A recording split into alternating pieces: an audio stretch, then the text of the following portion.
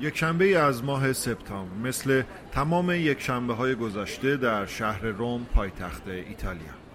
سال 2013 است. در منطقه سن بازیلیو است. خیلی آدمای زیادی توی خیابون نیستن. یکی از اون شباییه که خیلی حسش نیست آدم بیرون بره. از اون شبا که آدم ترجیح میده خونه بمونه یا بره یه بار یه درینک بگیره و ساعت‌ها بشینه. این محله اما سرزندگی خودشو همیشه داره. شاید به خاطر صدای داد و فریادی که از دور شنیده میشه. سر و صدا از پیتزا فروشی احمد میاد. پیتزا فروش خارجی که دیگه بعد از چندین سال زندگی توی ایتالیا یه جورایی رومی به حساب میاد. دو مرد مست و عصبانی و وحشی میخوان شیشه مغازه‌شو بشکنن. به نظر میاد که احمد بهشون پیتزا نفروخته.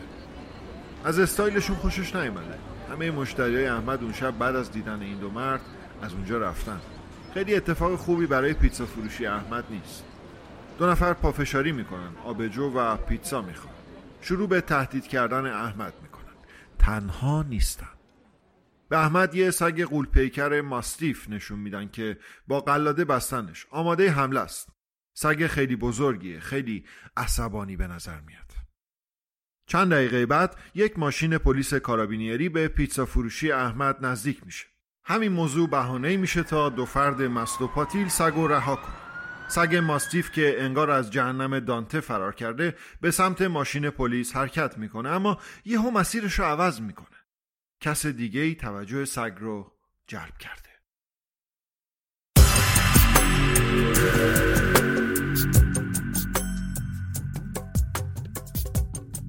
یه خانم 68 ساله داره تنهایی راه میره. کمرش یه خورده خم شده. تو دستش چند تا کیسه سنگین هست. اصلا فرصت نمیکنه که ببینه چه اتفاقی داره براش میافته. به طرز وحشتناکی مورد حمله سگ قرار میگیره. مشخصا در زمان نامناسب در جای نامناسب. این داستان عجیب و غریب اینجوری تموم میشه که دو نفری که احمد رو تهدید کرده بودن به زندان میرن. سگ توسط پلیس بیهوش میشه و خانم به بیمارستان برده میشه و 30 روز طول درمان. یه خانم به نظر غریبه و ناشناس. اما طولی نمیکشه که روزنامه‌ها دوباره توجهات رو به این ماجرای عجیب جلب میکنن. اون خانم که مورد حمله سگ قرار گرفته بود اسمش هست جیلیولا گوارینونی، ملقب به مردقاپ قاهره مونتنوته.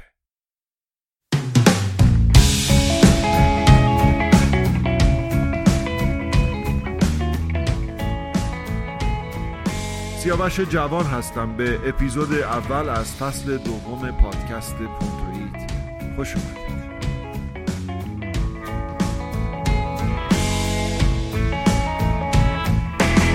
Secondo te le ho trovate le parole, ancora voglia di stelle, non mi basta il sole.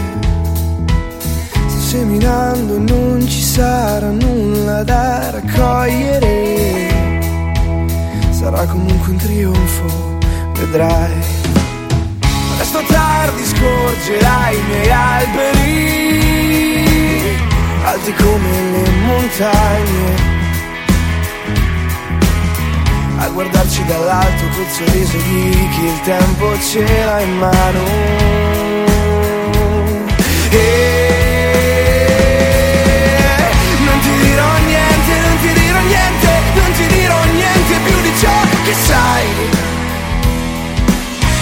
Mantide, mantide, non ti dirò niente, non ti dirò niente, non ti dirò niente più di ciò che sei.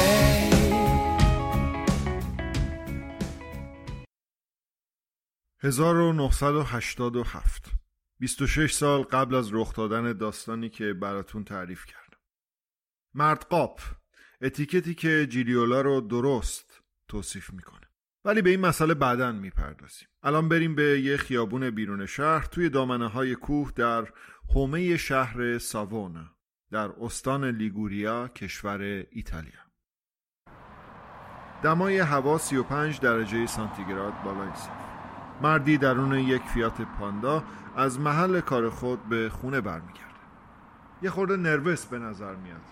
علیرغم اینکه در ماه آگوست هستیم هنوز به یک روز مرخصی هم نرفته. دور و برش پر از درخت، پرنده، خیابون، بوهای مختلف، بوهای لیگوریا است.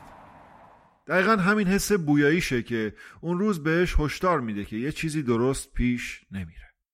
یه مشکلی هست. یه بوی بد تعفن به شکل خیلی شدیدی وارد مشامش میشه. سرعتشو کم میکنه. خیلی عجیبه، خیلی شدیده. بهتره یه بررسی بکنه ببینه منشأ بو از کجاست. از ماشین پیاده میشه و دنبال مسیر بو حرکت میکنه. یه چیز سیاهی داره میسوزه، دیگه تقریبا کامل سوخته، ولی با این وجود موفق میشه تا تشخیص بده چیه. یه جنازه زغال شده است. چه روزی شد واسه این مرد بیچاره، دیگه نمیتونه حتی از کارش هم ناله کنه. سریعا با پلیس تماس میگیره و اونا هم یه گروه 2 نفره به محل حادثه میفرستن. البته شاید بهترین ماموراشون رو نفرستادن، چون یکی از 2 نفر تا به محل حادثه میرسه شروع به استفراغ میکنه. اون یکی اما محکمتر به نظر میاد، به جنازه نزدیک میشه. سعی میکنه دریایی از مگس که اونجا دور جنازه جمع شدن رو کنار بزنه تا شاید بهتر ببینه. یه نشونه، یه شی، یه چیزی که آتیش نتونسته باشه بسوزونتش. شاید اینطوری بتونه بفهمه جنازه مال چه بینواییه. امکان نداره از صورتش بشه شناختش. چیزی از صورت باقی نمونده، ولی موفق میشه یه چیزی پیدا کنه. کوچیک، سیاه و سوخته. یه جاکلیدی با آرم اتحادیه داروخانه‌داران متصل به 3 کلید. نه، من مقابل یه اتفاق ساده نیستم، بلکه این یه چیز دیگه است.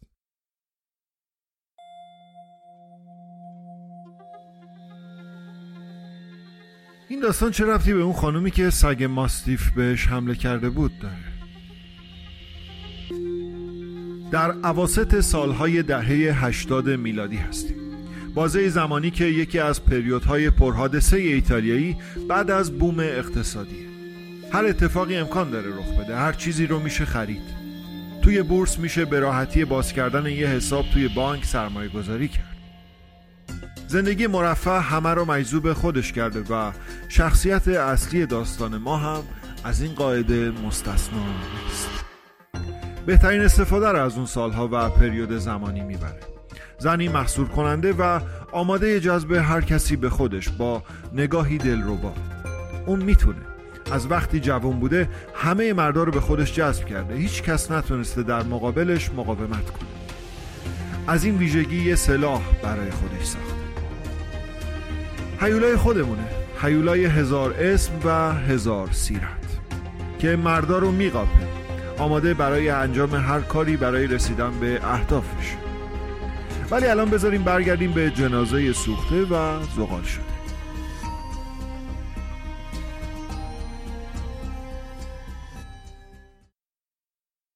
جنازه مربوط به چزاره برین هست، شخص معروفی در شهر. چزاره یه دکتر داروساز معمولی نیست، یا بهتر بگم نبوده، بلکه جدای از اون رئیس یه باشگاه فوتبال هم بود، باشگاه کایرزه. قبل از اینکه این اتفاق براش بیفته اوضاع جالبی نداشته. برای ساپورت مالی باشگاه داروخونه‌اش رو میفروشه و پولا رو در این راه سرمایه گذاری میکنه. همه اون چیزی رو که داشته، ولی موفقیتی به دست نمیاره. دیگه هیچی نداشته و الان دیگه حتی زندگی هم نداره. واسه چی چزاره برین، شخص به این معروفی و با این وضع زندگی خوب، این پایان غم‌انگیز واسش رقم خورده؟ مشکل با طلبکارا؟ باور کردنی نیست، امکان نداره. نمیشه به خاطر یه طلب، حالا هر چقدرم که زیاد، یه آدم بتونه اینجوری زندگیش تموم بشه. با این وضعیت سوخته و زغال شده. پشت ماجرای این جنازه سوخته یه داستان خیلی خیلی بزرگی است، بدون شک. یه قاتل تنها یا یک گروه؟ به نظر نمیاد که پروفشنال بوده باشن. جدای از اینکه کلیدها رو فراموش کردن، سرنخهای دیگه هم از خودشون به جا گذاشتن. بین سرنخها اما یکیشون خیلی وحشتناکه. بله، یه تیکه از مغز چزاره برین ربوده شده.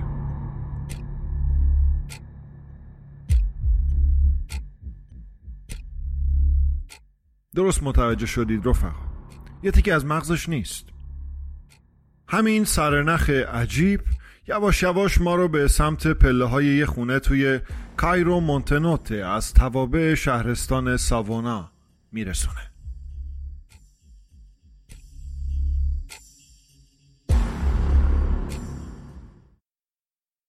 نزدیکای جایی که جنازه پیدا شده بود، کلیدها هم یه خونه رو باز میکنن. خونه یک گالریدار، یه زن خیلی مردمی در کایرو مونتنوته. خوشگلترین شهر، خونه جیلیولا گورینونی. پلیس به سرنخ دیگه ای نیاز نداره. به اندازه کافی مدرک داله بر مجرم بودن جیلیولا هست. خانوم در سال 1987 دستگیر میشه. تا سالها خبر مربوط به پرونده جیلیولا سرتیتر خبرهای صفحه حوادث روزنامه‌ها و مجلات ایتالیایی بود. اون چیزی که خیلی مهمه در واقع قتل نیست، بلکه فهمیدن و درک کردن این مسئله است که زن این چنین زیبا و باوقار که میتونه تمامی مردایی که دلش میخواسته تو دنیا رو داشته باشه، چطوری میتونه یه همچین کاری بکنه. غریزه‌ای که توی همه انسان‌های شیطان صفت هست، یه چیزی که در طول زمان رشد میکنه.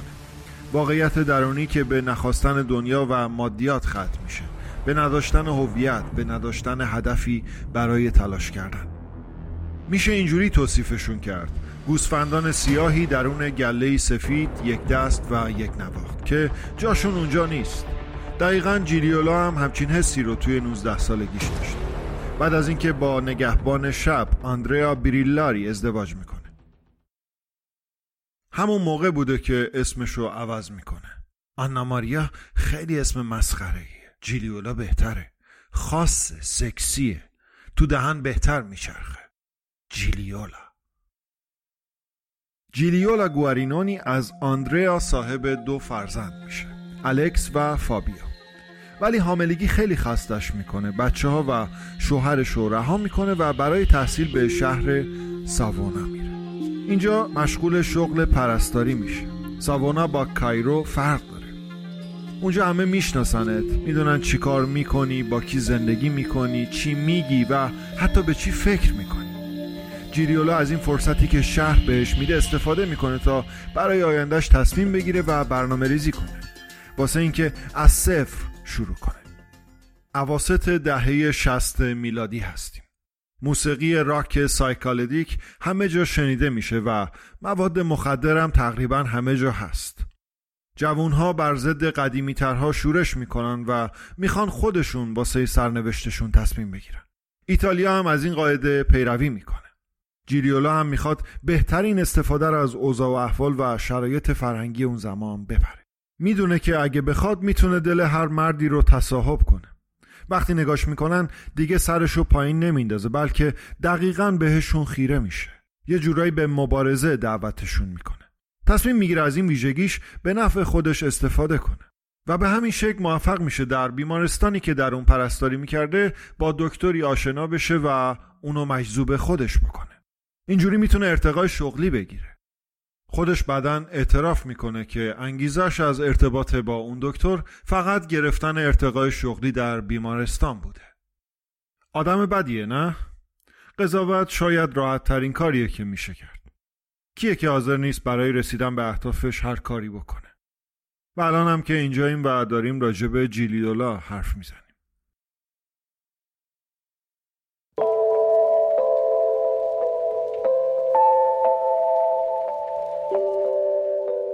در طول مدت بازجویی چندین داستان دیگه از روابط خودش و آدمهای دیگه برای جراید و روزنامه ها تعریف کرد که خیلی به ماجرای اون دکتر بیمارستان شبیه بودن.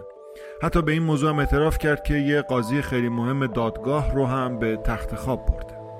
ماجرایی که بعدا معلوم شد دروغ بوده، ولی خب هزاران کپی ازش در کل کشور به فروش رفت. جیلیولا فقط یک زن زیبا نیست، بلکه همونطور که متوجه شدید خیلی هم باهوشه. دقیقا متوجه شده که این دنیا چطوری جلو میره. دنیایی که از زنها استفاده ابزاری میکنه. به همین خاطر جیلیولا هم از این موضوع نهایت استفاده رو میبره. برگردیم به همون 19 سالگی جیلیولا. تبی که واسه اون دکتر بیمارستان کرده بود زود سرد میشه. یه خورده به خاطر اینکه حوصله‌اش رو سر برده بوده و یه خورده هم به خاطر اینکه خب دکتر میمیره. جیلیولای بیچاره انگار همش بدبیاری میاره. روی هر چیزی که دست میذاره به نظر میاد که نیست و نابود میشه. ولی برای خودش این موضوع خیلی مهم نیست. در سال 1973 هستیم. دوباره به کایرو مونتنوت برمیگرده، این بار برای همیشه. جیلیولا یه آرزویی داره، آرزوی باز کردن یه گالری هنری. همیشه عاشق هنر بوده از بچگی، عاشق تابلوهای نقاشی، مجسمه‌های دستساز. سالهای دهه 70 میلادی یکی از مهمترین سالهان برای هنر و پیام‌هایی که از طریق هنر و هنرمندان به صورت مستقیم به سراسر دنیا مخابره میشن. کایرو مونتنوت هم از این رویداد بی بهره نمیمونه. جیلیولا نمیخواد از این قافله عقب بمونه و معتقده که باز کردن یه گالری هنری در اون شهر آروم و کوچیک اونو تبدیل به یه جواهر میکنه، جواهری توی دریایی از سایه‌های آروم اون شهر. چطوری زنی مثل اون میتونه یه گالری هنری باز کنه؟ خیلی راحته، با ازدواج مجدد. مرد خوششانس اسمش هست اتور جری، مردی با اندکی پسنداز برای سرمایه گذاری و 27 سال سن بیشتر از جیلیولا. از زن خودش جدا میشه، کار حسابداری رو رها میکنه و با پولهایی که از باز خرید کردن خودش به دست میاره به رویای جیلیولا رنگ واقعیت میپوشونه. جیلیولا اونو یه مرد میبینه، یه عاشق، یه شوهر.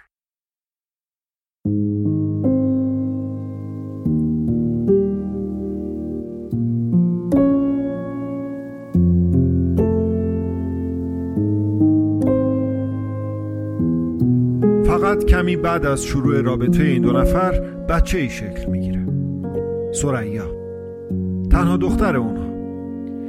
اینجا هم جیلیولا یه اسم خاص انتخاب میکنه. ثریا اسم زن بدشانس شاه سابق ایران محمد رضا پهلوی. از انتخاب اسم هم میشه خیلی چیز راجع به کاراکتر و شخصیت جیلیولا متوجه شد. ماجرای عشقی جیلیولا با اتوره خیلی شیرین و جذاب دنبال نمیشه، بلکه کاملا برعکس، توی سراشیبی تلخی قرار میگیره. اونقدر به سرعت به سمت تلخی حرکت میکنه تا در آخر به بدن زغال شده اتوره، کله دونیم شدهش و یه دسته کلید ختم میشه.